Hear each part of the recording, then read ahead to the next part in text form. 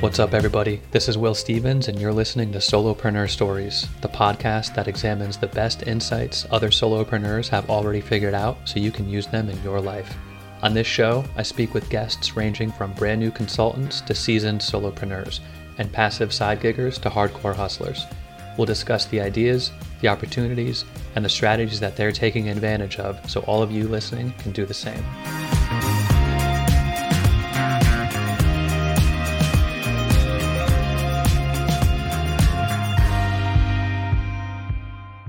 In this episode, I speak with Jeff Baker.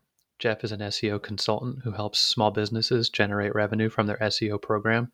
In addition to his SEO work, he's also co-founder of Beach Commute, where he helps job candidates find authentic remote employment. Jeff also runs a mezcal review site, and like a true entrepreneur, is involved with a few other interesting ventures. Jeff is a great friend, and we covered topics including his digital nomad lifestyle and how he balances work commitments with travel, criticisms of the return to office movement and its effects on productivity, how Jeff manages a portfolio of businesses and how one can pursue similar interests. Jeff will no doubt be on again soon to share his latest ventures, travels, and stories as he continues growing his business. And with all that, I bring you Jeff Baker.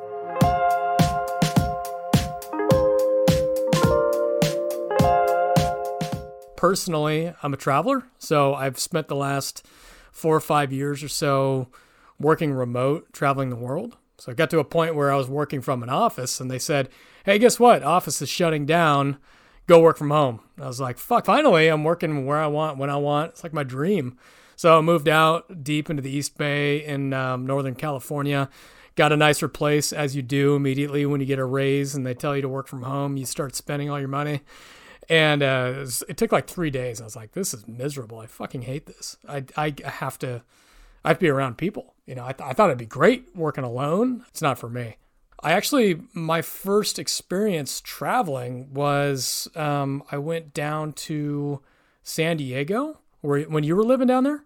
And I was like, okay, maybe if I travel while I'm working, that will get rid of my depression and I'll feel better. Turns out that wasn't it. So fast forward a couple months, I went on a trip with a company called Wi-Fi Tribe, and they set you up with like a whole bunch of people that are also working remote, and you live like in like kind of like a co-living situation, big apartments or a big house. In this instance, it was in Medellin, and it was a couple of big apartments.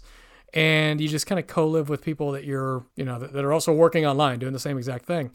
I was like, oh, this is it. So I got a couple things going for me. I can do travel and I can get my job done at the same time and interact with other people that are doing similar stuff. So from that point forward, I was just like, okay, I am now kind of like a co-living traveler working online. So that's how would I define myself? I guess personally, yeah, I'd say probably a traveler / explorer while I'm working online. I'm one of those people that's not like live to work necessarily. I enjoy work, makes me feel good, makes me feel productive, feels like I did something, but it's not I'm not a Sigma grind set, defeat the day bro type of guy. You know, that's not how I live. That's not how I want to define myself. Not on your calling card. Gonna put the hustle bros, piss some of them off on this episode. They're so full of shit. No, that's nice. What are you gonna do? You get to 70 and tell your wife, well, I lived a good life and I beat the day 68 years in a row. Like, you beat the day? What do you mean beat the day? Doesn't make any sense to me. Nice. So a lot of us have been working from our kitchen tables and our living rooms and our spare bedrooms. You've been working from these, Wi-Fi lodges globally. So is there something that you found, like the restlessness of, does that charge you? I think like there's, a lot of us are creatures of habit. We fall into a routine. It's hard to have a routine when you're in different hemispheres. So talk to me about, what's that like as far as breaking a routine, but still having it structured so you can get your work done, deliver on deadlines, earn new business, do pitches. What does that look like for your operation? Yeah, that's a good point. So it's, for me, too much routine makes me get a little bit antsy, get a little bit cabin fever, a little stuck, kind of a claustrophobic feeling, which is what drove me out of the home office in the first place and into doing this thing. So my balance is, you'll see two different types of people that work and travel. One is kind of like a digital nomad. They're bouncing around spot to spot to spot fairly rapidly, spend a couple days to a week in a place. And you don't really establish a routine. You haven't found your coffee shops yet. You haven't found a comfortable place to work yet. That's not for me. I like the balance of the two worlds. So when I'm traveling, I'll typically spend at least 4 weeks in a place, because I tend to find it that first week, you have to figure out, like, where the hell do I find food? Where's my gym? Where's a coffee shop that has decent Wi-Fi? Like, how do I need to upgrade my Wi-Fi in my Airbnb? There's a lot of unsettling things that happen initially that you have to work around. So it is a challenge, but I do strive for finding that combination of, getting to a new place, but also establishing a short-term routine that kind of reflects what I would do at home anyways. And you've been running your own business for about how long now? Hasn't even been a year and a half yet. Yeah, beyond the initial challenges, as far as just, realizing that working from your kitchen table wasn't quite going to cut it for your ideal life, what have been some of the challenges that you've run into standing up your own operation? I don't know what the hell I'm doing. All of them? I don't know. I mean, it's one thing to have a product, to have some sort of business model that you think is going to make money. That's half of it. Maybe it's a bigger portion than that. But then when you go to start a business, you realize there's a lot of business stuff that you don't know anything about. Like, in business school, I didn't learn how to start an LLC. I didn't learn how to navigate the taxes and the licenses that you need just to operate these things. Like, nobody tells you this stuff until you start it. And then in my case, I spent way too much time focusing on it. It's like, oh, I need to get an LLC. I need to pay franchise tax fees and all that stuff, and focusing so much on getting everything lined up perfectly ahead of product that it just kind of distracted me. Most people say you should get into this thing, and you just start selling shit. Just start making money, and then worry about the details later. Like, just start. The rails will come on, but there's just so many of them. There's just so much to learn that you really have no idea what any of this stuff is. I talked to an accountant, realized quickly I had to hire an accountant because I didn't know. I'm not going to do these things. I will not spend my day in spreadsheets. There's no fucking way. So hired an accountant, and I had one call with her. And after that, she's like, hey, do you want to get on a phone like once a week? And, I can walk you through some of this stuff. I said, absolutely not. No, I never want to talk to you again. Like, everything you said makes zero sense to me. You're speaking a different language, and I want to know nothing of this stuff. So I realized pretty quickly that you just have to spend money on the stuff that you don't understand, so you can put your head into the stuff that you actually do understand. Like non-revenue generating stuff, outsource that stuff, because it's just, you're not going to get it, and there's tons of it. For me, it was like just realizing how little I knew about how to structure a business, how to do all the ins and outs, taxes, licenses, all that stuff. And it's really, really overwhelming at first, but eventually, like, you get it. There's people operate businesses. It's not doable. Like, it's totally doable. You just kind of have to jump in and learn how to swim, kind of thing. Yeah. So this has been a theme in all of the conversations I've been having, as far as there's so many things to figure out always, and trying to launch something, it can be overwhelming with, facing the steep cliff of everything you just mentioned and more. Do I LLC? Do I S corp? Do I sole prop? Where am I filing my taxes? Can I do my taxes? No, I can't. I need an accountant. Endlessly. So I feel like throwing yourself into it is just the crash course in figuring it out, because it's all going to be learned wisdom. And hopefully through some of the conversations that we have on this podcast, it can shorten some of that learning curve for some folks that are out there. But the bottom line is, all of that seems to prevent people from launching, because it can be overwhelming, and you want to get it right. And you don't want to be spending a ton of money or your own time doing it incorrectly, only to find out, oh, great, that feels wonderful that I just wasted $5,000 and 3 months of my life, and I have to start over. I love that you hit on the point too about just, the Wi-Fi tribe. Conveniently enough, this episode is coming after I spoke with my friend, Sylvie Spector. She is founder of a marketing freelancer community, as a private community on Slack. And she started that because the loneliness, if that's not too strong of a word, of just heads down doing your own work for your own operation and not in an office building where you can have some catharsis or get lunch with a friend or those things. I repeatedly take issue with the term solopreneur. I feel like it's just such a drastic misnomer because it makes sense for what it is, but it's also completely inaccurate because you just mentioned an accountant.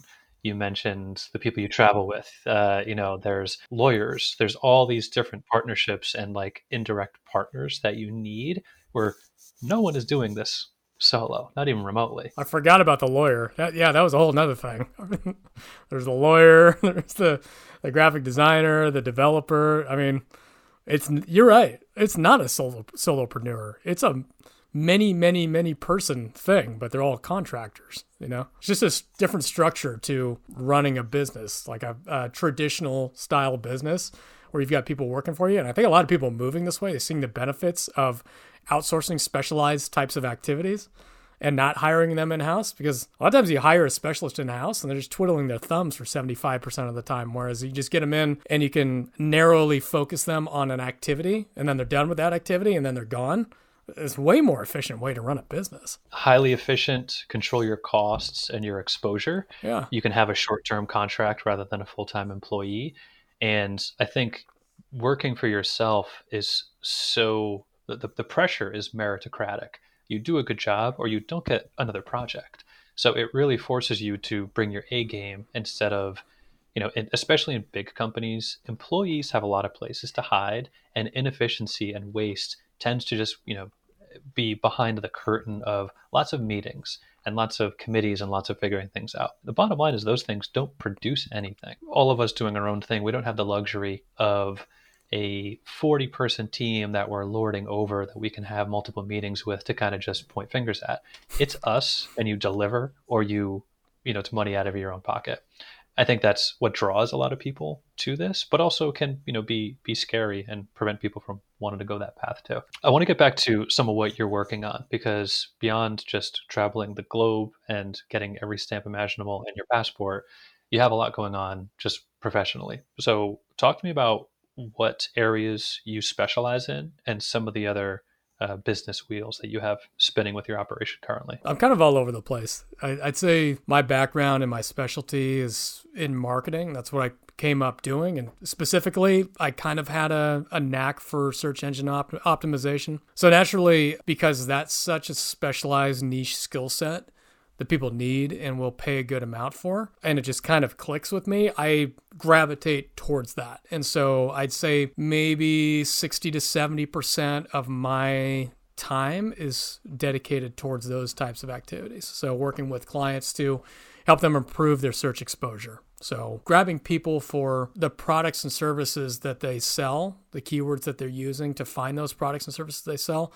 and generating commercial outcomes for the business. So translating SEO activities into revenue for companies. I mean, that's kind of what I specialize in. And then I also do some business data analytics. It's just kind of a one-to-one relationship between what I was doing as a CMO previously with my last company, taking all the marketing data, saying, here's what it looks like, here's where it's broken, here's the opportunities, and then marching orders, go for it. Let's start improving these figures so that you can improve your bottom line. So those kind of things, I probably somewhere between 50 to 70% of my income comes from that. And then I've got, just like every other entrepreneur, a handful of other projects going on. One of them is a mezcal review website, obscure as that is. Just we really into mezcal, and we saw that there was a huge surge in interest in the United States in search opportunities. Like people searching for mezcal is peaking. It's turning into the next bougie thing in New York and California. You got avocado toast mezcal. They're going to be in this. They're going to be in this same bar at some point. So we wanted to get ahead of that, and I just spent the last month in Oaxaca, where about 90% of it's made, absolutely drenched for an entire month, just oozing mezcal out of my body. Field work, obviously, right? So R&D, research and development. yeah, R&D, totally, everything totally expensible. So that's one project, and another project that I'm particularly passionate about. I've got a couple business partners with is we help people find remote jobs. So we've got a team of people that scours the web looking for legitimate remote jobs, not ones that say they're remote, but they're actually hybrid, not ones that say they're remote and in 3 weeks they're going to be returned to office, not ones that are actually a headhunter and you're not actually communicating with the company. We send out just legitimate remote jobs to people on our subscription list. So it kind of reduces that paradox of choice, because I don't know anybody listening that's looked for a job on remote job boards recently. It's a fucking shit show. It is an absolute mess. It's looking for a job, not applying and interviewing for a job, looking for a legit job and finding a legit job, especially a remote one, is a job unto itself. It is a absolute chaos out there. You can't trust what you see. So what we do is just kind of eliminate just trim all the fat and just find the needles in the haystack that are out there and send those to people. So you just get 2 companies per day, and we email those out to people. So you don't have to go through that whole process. Just go through these 2 companies per day, new jobs that they're currently hiring for. If I like it, I apply. If I don't like it, wait till tomorrow, you get two new jobs. So it's kind of a super passion project that I'm working on right now. And I love it because I thrive best when I'm trying to right a wrong. And I feel like they're a clear bad guy in this situation. I feel like there's a lot of companies that are implementing these return to office mandates. I see a lot of companies trying to fool people into getting remote jobs that aren't really remote jobs, or they're just going to sweep it out from under them as soon as they get in. And it gives me a mission. It gives me a purpose. So I'm having a lot of fun with that one. Fighting the good fight. Yeah. I think what's interesting is most of us, those of us who over COVID were knowledge workers and probably were told, hey, please, work from your living rooms until further notice. And further notice has remained indefinitely. So for a lot of us who, were only used to sitting in a cubicle and commuting to that cubicle morning and night, we sort of got a taste for doing our own thing. Now, it was under a manager and at a corporation or a big company or whatever, but it was sort of more on our own terms. It was a bit of a taste of what some of that non-office freedom might be like. And I feel like that's also what's been attracting a lot of people to this space. Everything you just mentioned and then some, but it's sort of been in that direction. And now that we've seen record corporate profits with a remote staff and all these, it's just the data is sort of undeniable at this point. And yet there is this, I don't want to say this mass call back to the office, but I've certainly seen very loud headlines. It feels a bit, I'll just say shady, if not outright dishonest, to say we need our employees back in the office so that you can be more productive. Everybody's proven they've been plenty productive on their own outside of the watchful eye of managers marching around the office trying to intimidate people out of fear rather than out of managing performance. So what would it take you to return to an office? There's no amount. I mean, we've seen that this works. And that line that you just mentioned about productivity, we're also hearing these very vague things about creativity, sparks creativity, fostering community, these euphemisms that are floating around. I do want to call attention to the productivity one. There's a couple studies that came out recently that everybody's pointing to and saying, ha, got one. There's 2 studies that they're pointing to. One study was done in India, and it was a data entry company, and they were measuring people's productivity in how well they entered data into cells and spreadsheets. Hardly reflective of an actual office environment that's performance-based. Okay. Second one was a call center in Asia, and how productive they were at managing customer relations at a call center from home versus in the office. So they're citing these 2 very, very bad studies that are not reflective of a real world office environment that is based in performance, and saying, oh, well, you're going to be more productive in the office. That's horseshit. They were just looking for something. They needed some excuse to get people back into the office, and they found one. It's a really, really bad one. It's a transparent one. but it's a really, really bad one. And then the creativity one, that's just going off gut feel. These are these execs looking at their mood ring saying, oh, I had a 45-minute meeting with some people and some great ideas came out of it. Therefore, I'm going to implement a return to office policy because I feel like people are more creative and more collaborative in the office. Meanwhile, they're not going to be beholden to that new mandate. Like nobody's going to be checking Jeff Bezos' time card as he punches in and punches out. He just wants his minions back in the office because present is productive in these people's mindset, right? And we all know that's absolutely bullshit. Present is not productive.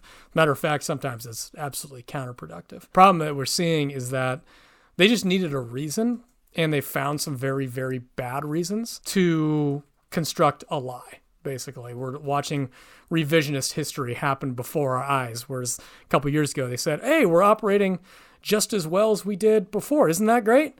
And now they're saying, hey, we're not operating as well as we did before. Isn't that bad? You should come back in. Because they're looking at their real estate, sit there empty, getting graffitied, and they can't stomach watching that expense on the balance sheet every single month. And they have to justify it to their investors and to the execs having all of that commercial real estate, in my mind. And then you've got the old school mentality, people that just want butts and seats, really, because it feels better. It looks better to them. It is weird, and I try to understand how to receive it because it seems like there are not very many good reasons for this push, and yet this push seems to be happening. Some people have been forced to do it, or there's a hybrid play in place. I feel like in some way it is to manage the lowest common denominator, where mediocre employees need to be managed out of fear and power and control and hierarchy by mediocre managers. The high performers, the rising stars, what they need is autonomy and layers of bureaucracy to get out of their way so they can perform. The problem is the layers of, quote unquote, leadership above them, a lot of them still don't know how to manage for performance. They manage for obedience. It's like being back in school where you sit in your row, you don't raise your hand, you don't ask questions, you just do what the teacher tells you to do. That's not the best way to get the best work out of the best people. It's just the best way to manage mediocrity, which is strange. And I feel like the performance that has been out there in a lot of places speaks for itself. In a lot of ways, it feels like this just goes back to the egos of some folks who may be realizing maybe they still don't have it figured out as far as how to manage the high performers who are all leaving. And a lot of them are pursuing their own thing because it's now more available than it has been. And it's a bit of like a freak out as far as if we don't get people back into the office, then we collectively, as these higher levels of management are out of a job for us because we're not hands-on keyboards. We're not executing. The tactics and the channels and the spaces have moved so quickly over the past 4 months, forget 4 years, for how long some of these folks have held these positions as corporate lifers. So it seems like a very strange dynamic. And I feel like that's another reason where people who know that they can do something on their own, if presented with the ultimatum of return back to the office or lose your job, are a lot more confident to just say, goodbye, fine, good luck replacing me because I have been a performer and I know what my contribution has been. It doesn't have to be for you. The world's a big place. It can be for a lot of other places too. These companies that don't adapt, they're going to face consequences. They're going to find that they've got a brain drain. The talent is going to leave. It's already out of the box now. People have had a taste of this. It's not going back. It reminds me of when Uber just emerged and the taxi unions were like, oh shit, let's bury this as quickly as we can. No, people have seen that there's a better solution out there and it's an effective solution. It's proven to be an effective solution. And they're scared. They're hanging on to the last threads of control when we can all see this inevitable dump truck hurtling down the road. We know what the future looks like. We know that it's going to be partially or wholly remote for skill workers, for online workers, right? But they are refusing to accept this. And eventually there's going to be a turning point where there's going to be a few companies that are like, oh shit, we do not want to be the last ones to adapt. We know how that looks. We've seen it in the political sphere with companies, and nobody wants to be the last one in the court of public opinion, right? So I think eventually we will see a tipping point, but right now we're hearing and seeing, I think, the beginning of a death rattle and a little bit of fear. I think this push to get people back in, these ultimatums, is driven by that fear that you're talking about. I think people are legitimately scared of losing their value. And I think there still is this traditional element where people feel like this is the way things were, this is the way that they're supposed to be. There's an inertia behind it. But people forget that this only existed for 40, 50 years. This is a drop in the bucket. Humans did not live like this before. There is no traditional office environment. This was just a flash in the pan in the grand scheme of things, right? Things are going to change. Things change drastically from working with our hands to working in an office to working on a computer, and it's evolving even quicker. So people's idea of what this traditional historical vision of what an office environment looks like, that was only this long, really, in the grand scheme of things. So let go. Like, you're gonna have to adapt, or else you're just gonna get left behind. And you just kind of look like an idiot when you're not paying attention to what people want and what the numbers are showing. You're just burying your head in the sand, I think. I feel like remote knowledge working was not just a evolution in work. It was sort of an evolution in life and culture, where the people, I like how you put it, like, this isn't going back. Like, you're just trying to prevent the change from happening. First of all, kind of weird to dig your heels in on it when there's all this good evidence that it's working fantastically. But all of these folks who used to have a half hour or a 2 hour commute one way to the office, you got to pay for a babysitter or daycare. You got to pay for dry cleaning. You got to pay for lunches. You got to have commute costs and gas and everything. Now that all of those commuting costs are back into the pocket of those people, but like, forget about the money. The money is replenishable. The time isn't. So now that these people get to do whatever they want with that time back in their day, sleep later, exercise, spend it with family, go for a walk, whatever, who cares? That is, I think, now a big awakening where people are realizing there's a lot more balance that I didn't get to experience because I was so heads down trying to be just a good, productive worker. And now that I have this routine that's part of my life, not just part of like my work or my work persona, it's a big trade that a lot of people are not willing to do. And you can't blame them. I think we'll look back on this period of life as barbaric. Maybe not barbaric, right? That might be a little too extreme of a word, but the idea of commuting, in my case, I was commuting into San Francisco for a while. That was an hour and a half one way, 2.5 coming home, 4 hours a day under hospital lighting, 9 to 5, 5 days a week.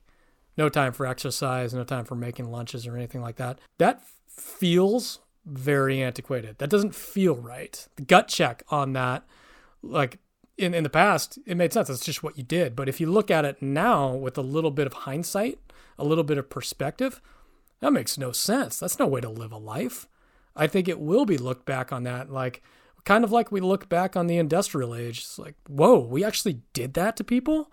Shoved them under fluorescent hospital lighting with a bunch of people they don't like and forcing them to interact and pretend that they like each other and smile when the birthday cake goes around and have a bunch of worthless middle managers just micromanaging everything you did.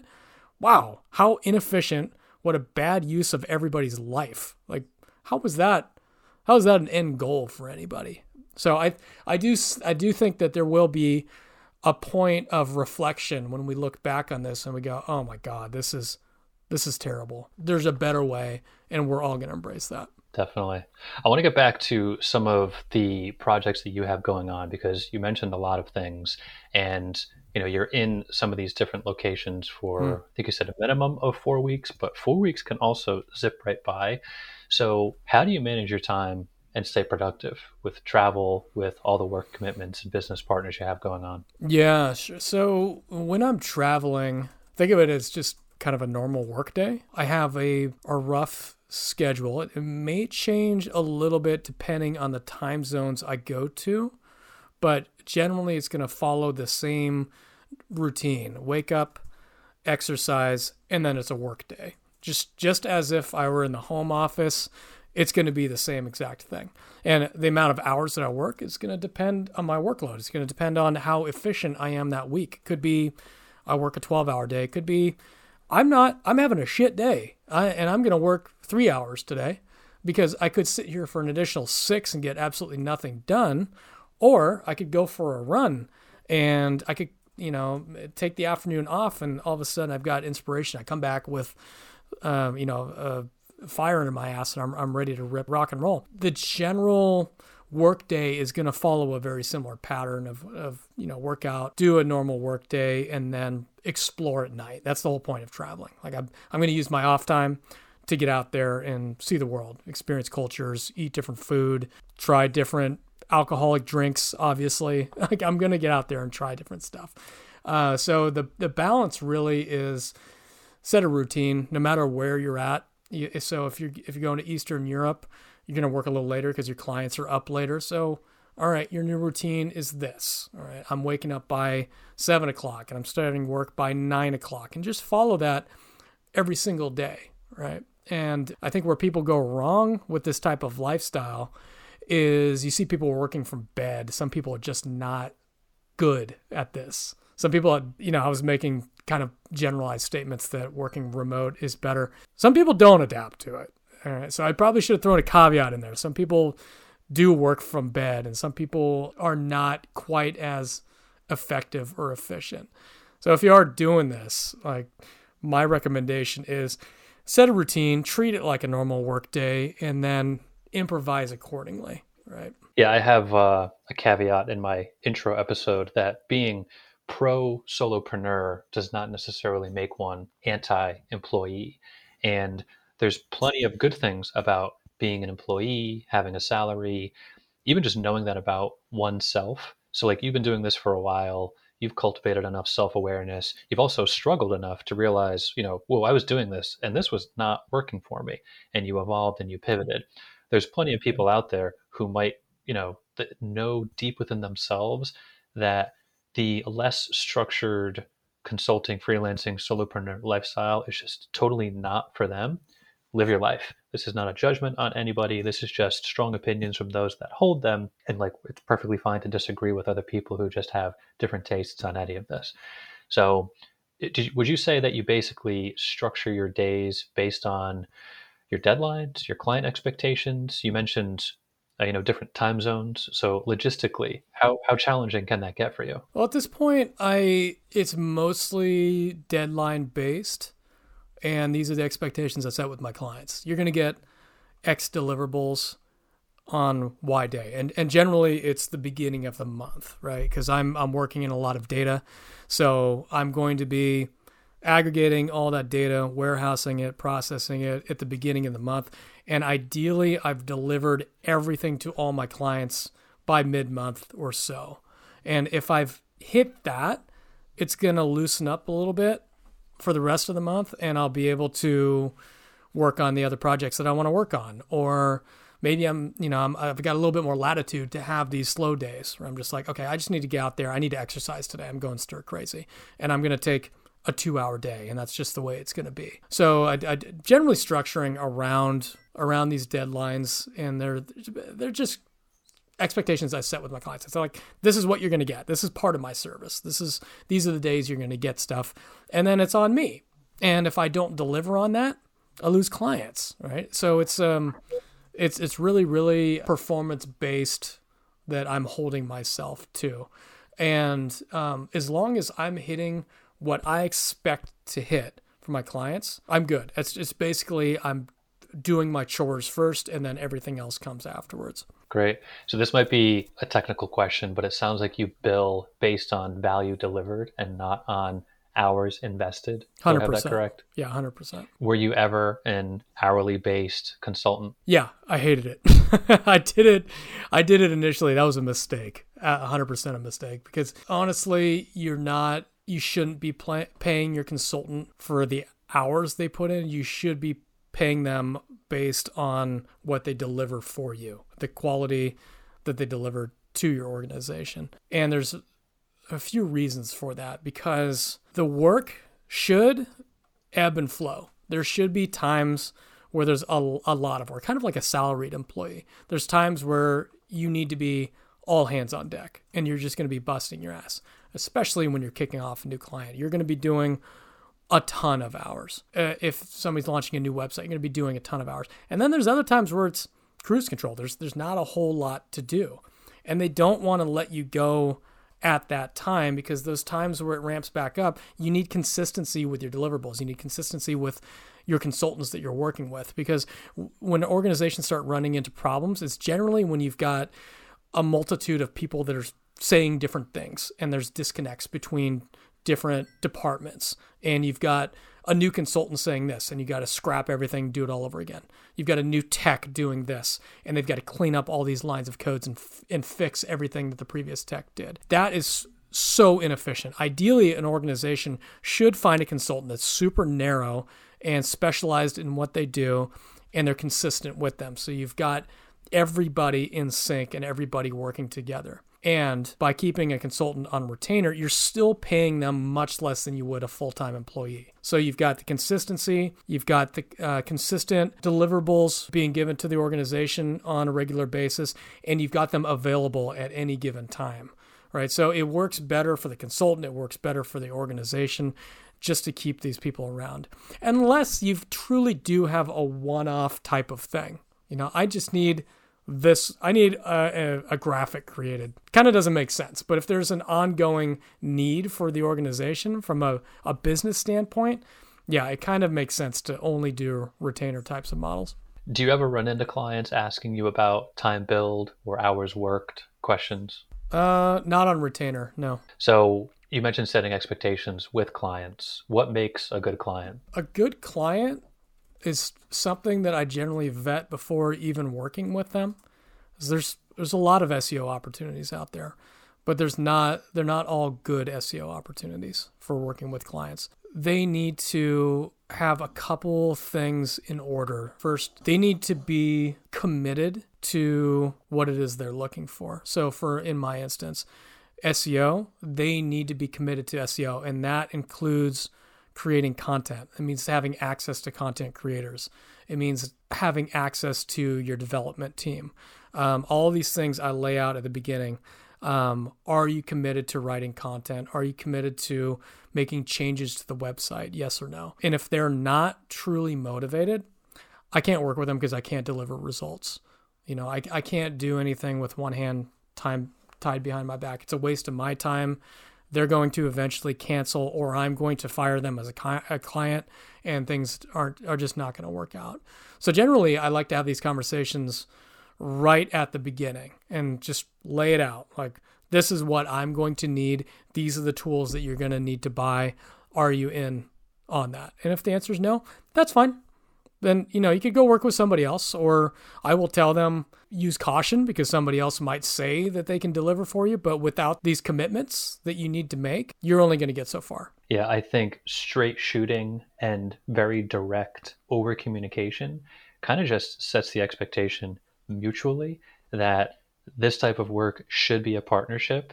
And if you're expecting me to kind of just still be an employee, only not really, it doesn't really work that way. Now, it might work for some people some of the time, but I feel like, one of the draws of doing one's own operation is to get underneath, get out from underneath the thumb of micromanagers and people who are bean counters and saying, well, how much time did Project X take you? I don't know. Why do you care? Yeah. Can I charge you more if it took me longer? If no, then you're either, incentivizing sloth or you're not. So, Yeah. Let's have conversations based on what the business can afford. Because I think even with some things, there could be flexibility with rates or how you approach things. If it's like, look, we really want to work together, budgets are a bit tight right now. If we get some of, what this output would be rather than all of it, if that still works for the quality of the output, maybe. But it doesn't feel right to be submitting a timesheet to a client when that's really not how the work should be evaluated. No, and I spent 12 years, 13 years learning SEO to learn how to do this 4-hour project in 2 hours. So that really doesn't make sense to penalize the consultant that's learned all the pitfalls in advance and give them half as much money, right? They've learned how to be more efficient with their time, which again is no concern of the client, really. Like you need this result. I'm going to deliver this result for you, and that the price is fixed. This is the result you're going to get. And if I don't deliver on that result, that's on me, right? And then we have to part ways, right? So it's really the same thing the way I feel about office work environments. It's like, I don't believe in punching a timesheet. It's quality-based, it's value-based type of work. And if you're not delivering value, or you're not delivering what you're expected to, then you need to have conversations about that. But you should never be having a conversation based on attendance. That doesn't make any sense. Oh, you got a perfect attendance this week. Okay, what'd you do? You sat on Instagram for 40 hours? Is that efficient or effective? No, of course not. So that doesn't make any sense from a consultant standpoint. Doesn't make sense from a business standpoint. And I think you made a good point earlier. I think a lot of people are having a hard time wrapping their heads around delivering value, understanding how to measure value and what people are delivering over their attendance, their timesheet. It's just like this old thing that's just getting stuck in people's head. Yeah, I always point out the conflation of activity with productivity. So activity is, I think, what a lot of companies face today, which is people doing stuff here, random stuff there, sitting in lots of meetings. Hey, look at my calendar. Look how busy I am. Yeah. I'm in back-to-back. I was in so many back-to-backs today that I didn't even take a lunch break. Are you actually questioning my contribution and how hard I'm working? Yeah. Well, that's activity. Anybody can do that. Productivity is over the past 2 hours, here's the work that I did. And now it has to go to somebody who is fluent in that work and actually understands it, instead of just, okay, but were you in the chair for 8 hours? Yeah. What are we incentivizing, right? Yeah. So I think a lot of times companies are still just flailing with activity because it's a place to hide inefficiency. You can just schedule another meeting, another week of meetings, the quarter's over. What did we actually do here? Instead of rolling up your sleeves, getting right to work, and being productive. I used to tell my employees, I don't care when you work. You have to make your meetings, obviously. Like, you can't just be a no-show for meetings. But if your prime time is 4 to 7 p.m. and you hate waking up early, I don't give a shit. Make it 4 to 7 p.m. That's your sweet spot. Go for it. Like, this is delivering on value. It's performance-based. And I've found that since going solo, I've had moments of deep uninterrupted work because I don't have many meetings anymore.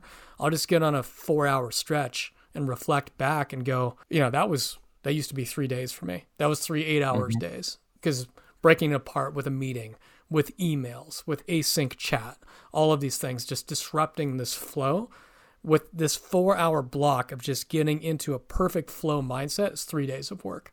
And I'll realize, looking at my sheet, I would look at it through the old lens of, oh my God, I'm so buried. I've got 3 days.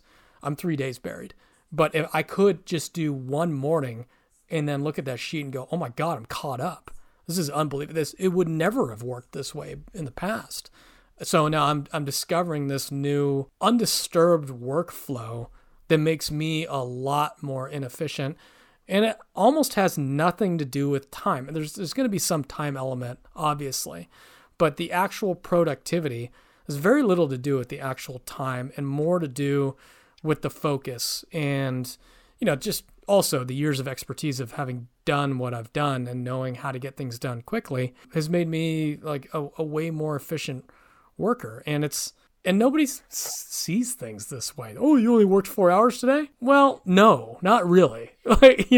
Sure, I sat at the desk for 4 hours, but what you didn't see was it took me a 1-hour run to clear my head to get to that space. It took me sleeping in until 7 o'clock that morning to get to that space. There was a lot behind that 4 hours that wasn't just sitting down at my desk and drinking a triple shot of espresso. It just doesn't, productivity doesn't work that way. It's not a perfect mold for everybody. Yeah, I feel like that's a big aha moment for folks who may be leaving corporate life or agency life or in-house life, where they get wrapped up in a lot of like internal meetings for bureaucratic reasons, political reasons, inefficient reasons. And then they put on their headphones, they have a cup of coffee, they have some undisturbed peace and quiet.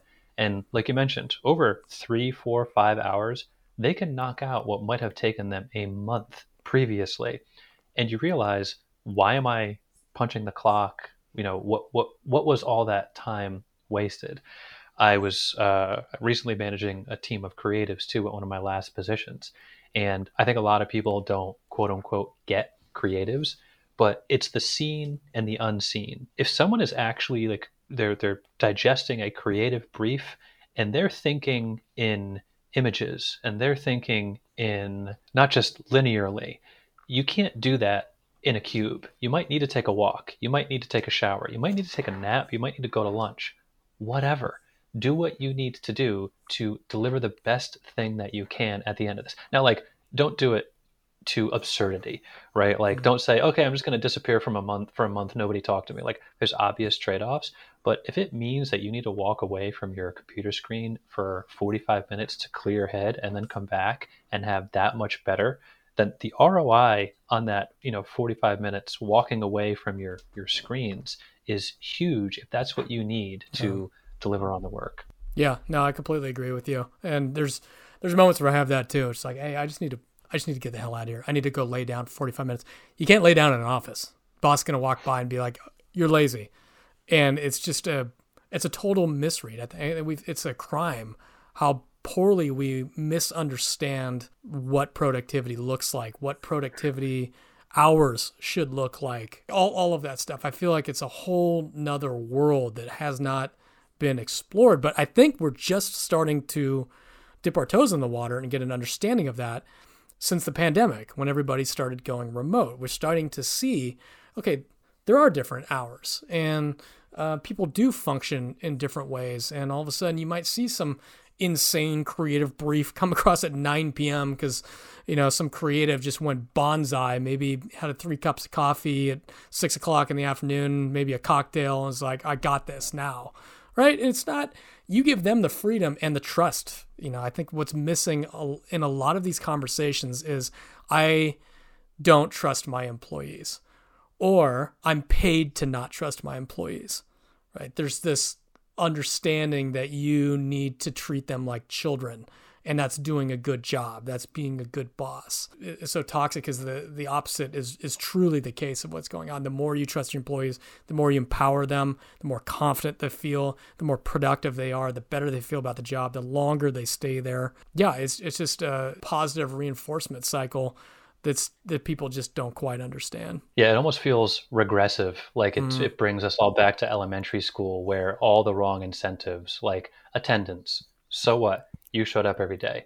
Memorization, so what? Can you do anything while critically thinking on your own?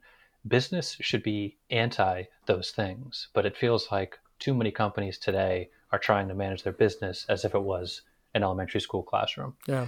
So I think we agree that we're sort of at the beginning of this space continuing to really take off rather. So where do you see this space going? I think we're going to have a pullback like we're seeing right now. We will see these return to office mandates. We're going to see these dinosaurs just grasping to the last little threads of control. But I do see an inevitability here of remote work, of people getting paid for their productivity rather than their timesheet.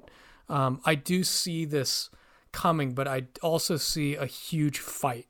There's a huge fight. And anytime there are financial incentives, monetary incentives for one of these reasons, you're going to see a big fight. And a good example of this is there's a report that came out recently. There is something like by 2030, remote work stands to eliminate $30 billion of commercial real estate value by 2030, right? So if we follow the money, there's going to be a fight. People don't want to give up that money. Even if it's their death rattle and you see it coming a mile away, they're going to fight. So there's going to be this weird scrapping area in between now and what I see as an inevitable, which is, a lot more people are going to go remote. It's going to be at minimum hybrid for jobs that can be done online.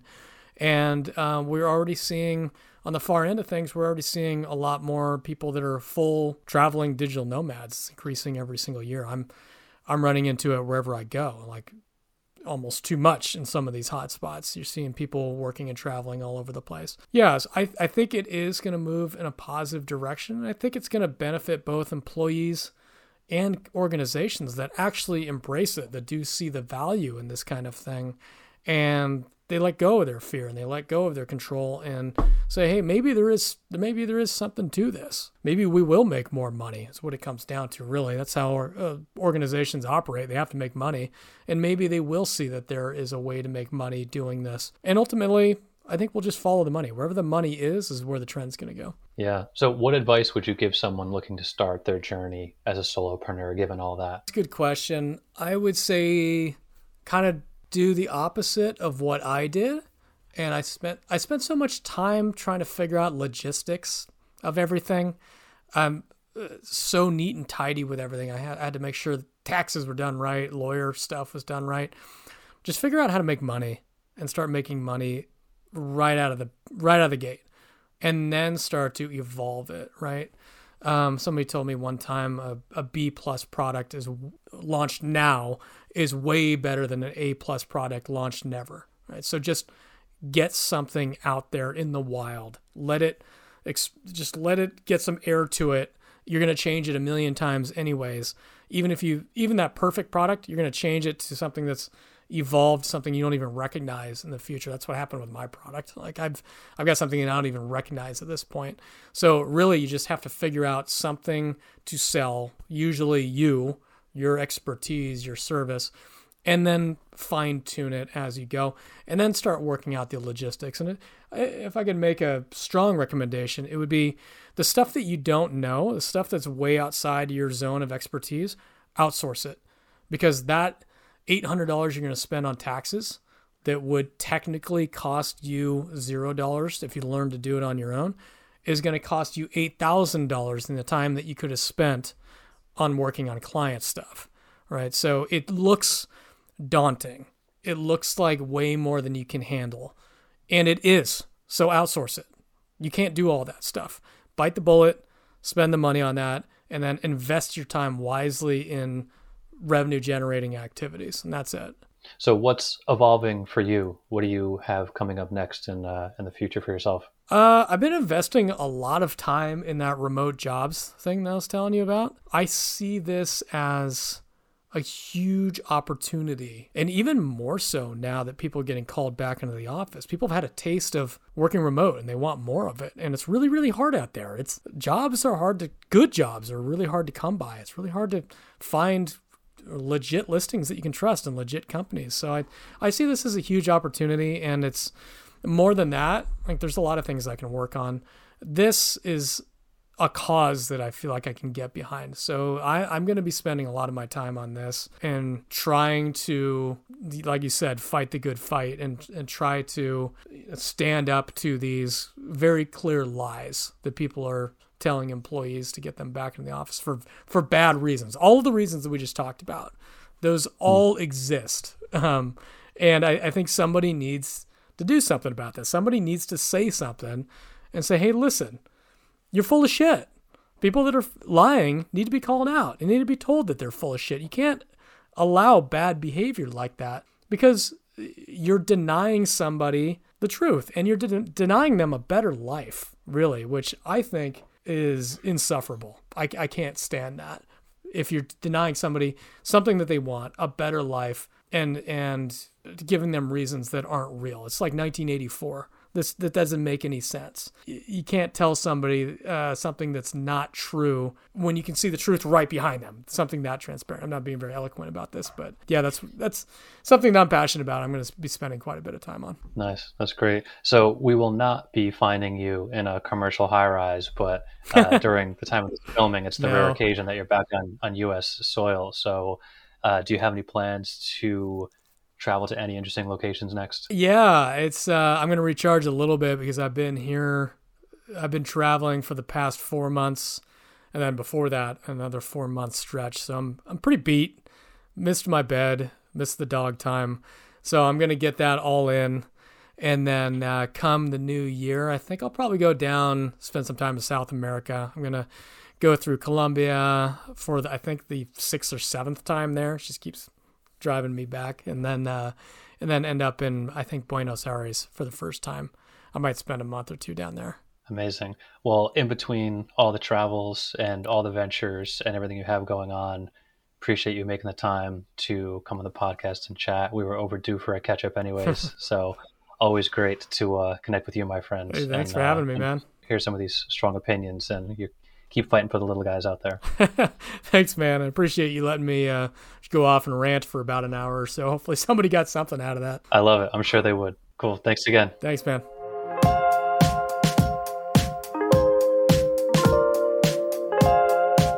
Thanks for listening to the podcast. I love hearing from any of you. So if there's comments, feedback, requests, you name it, please shoot me a DM.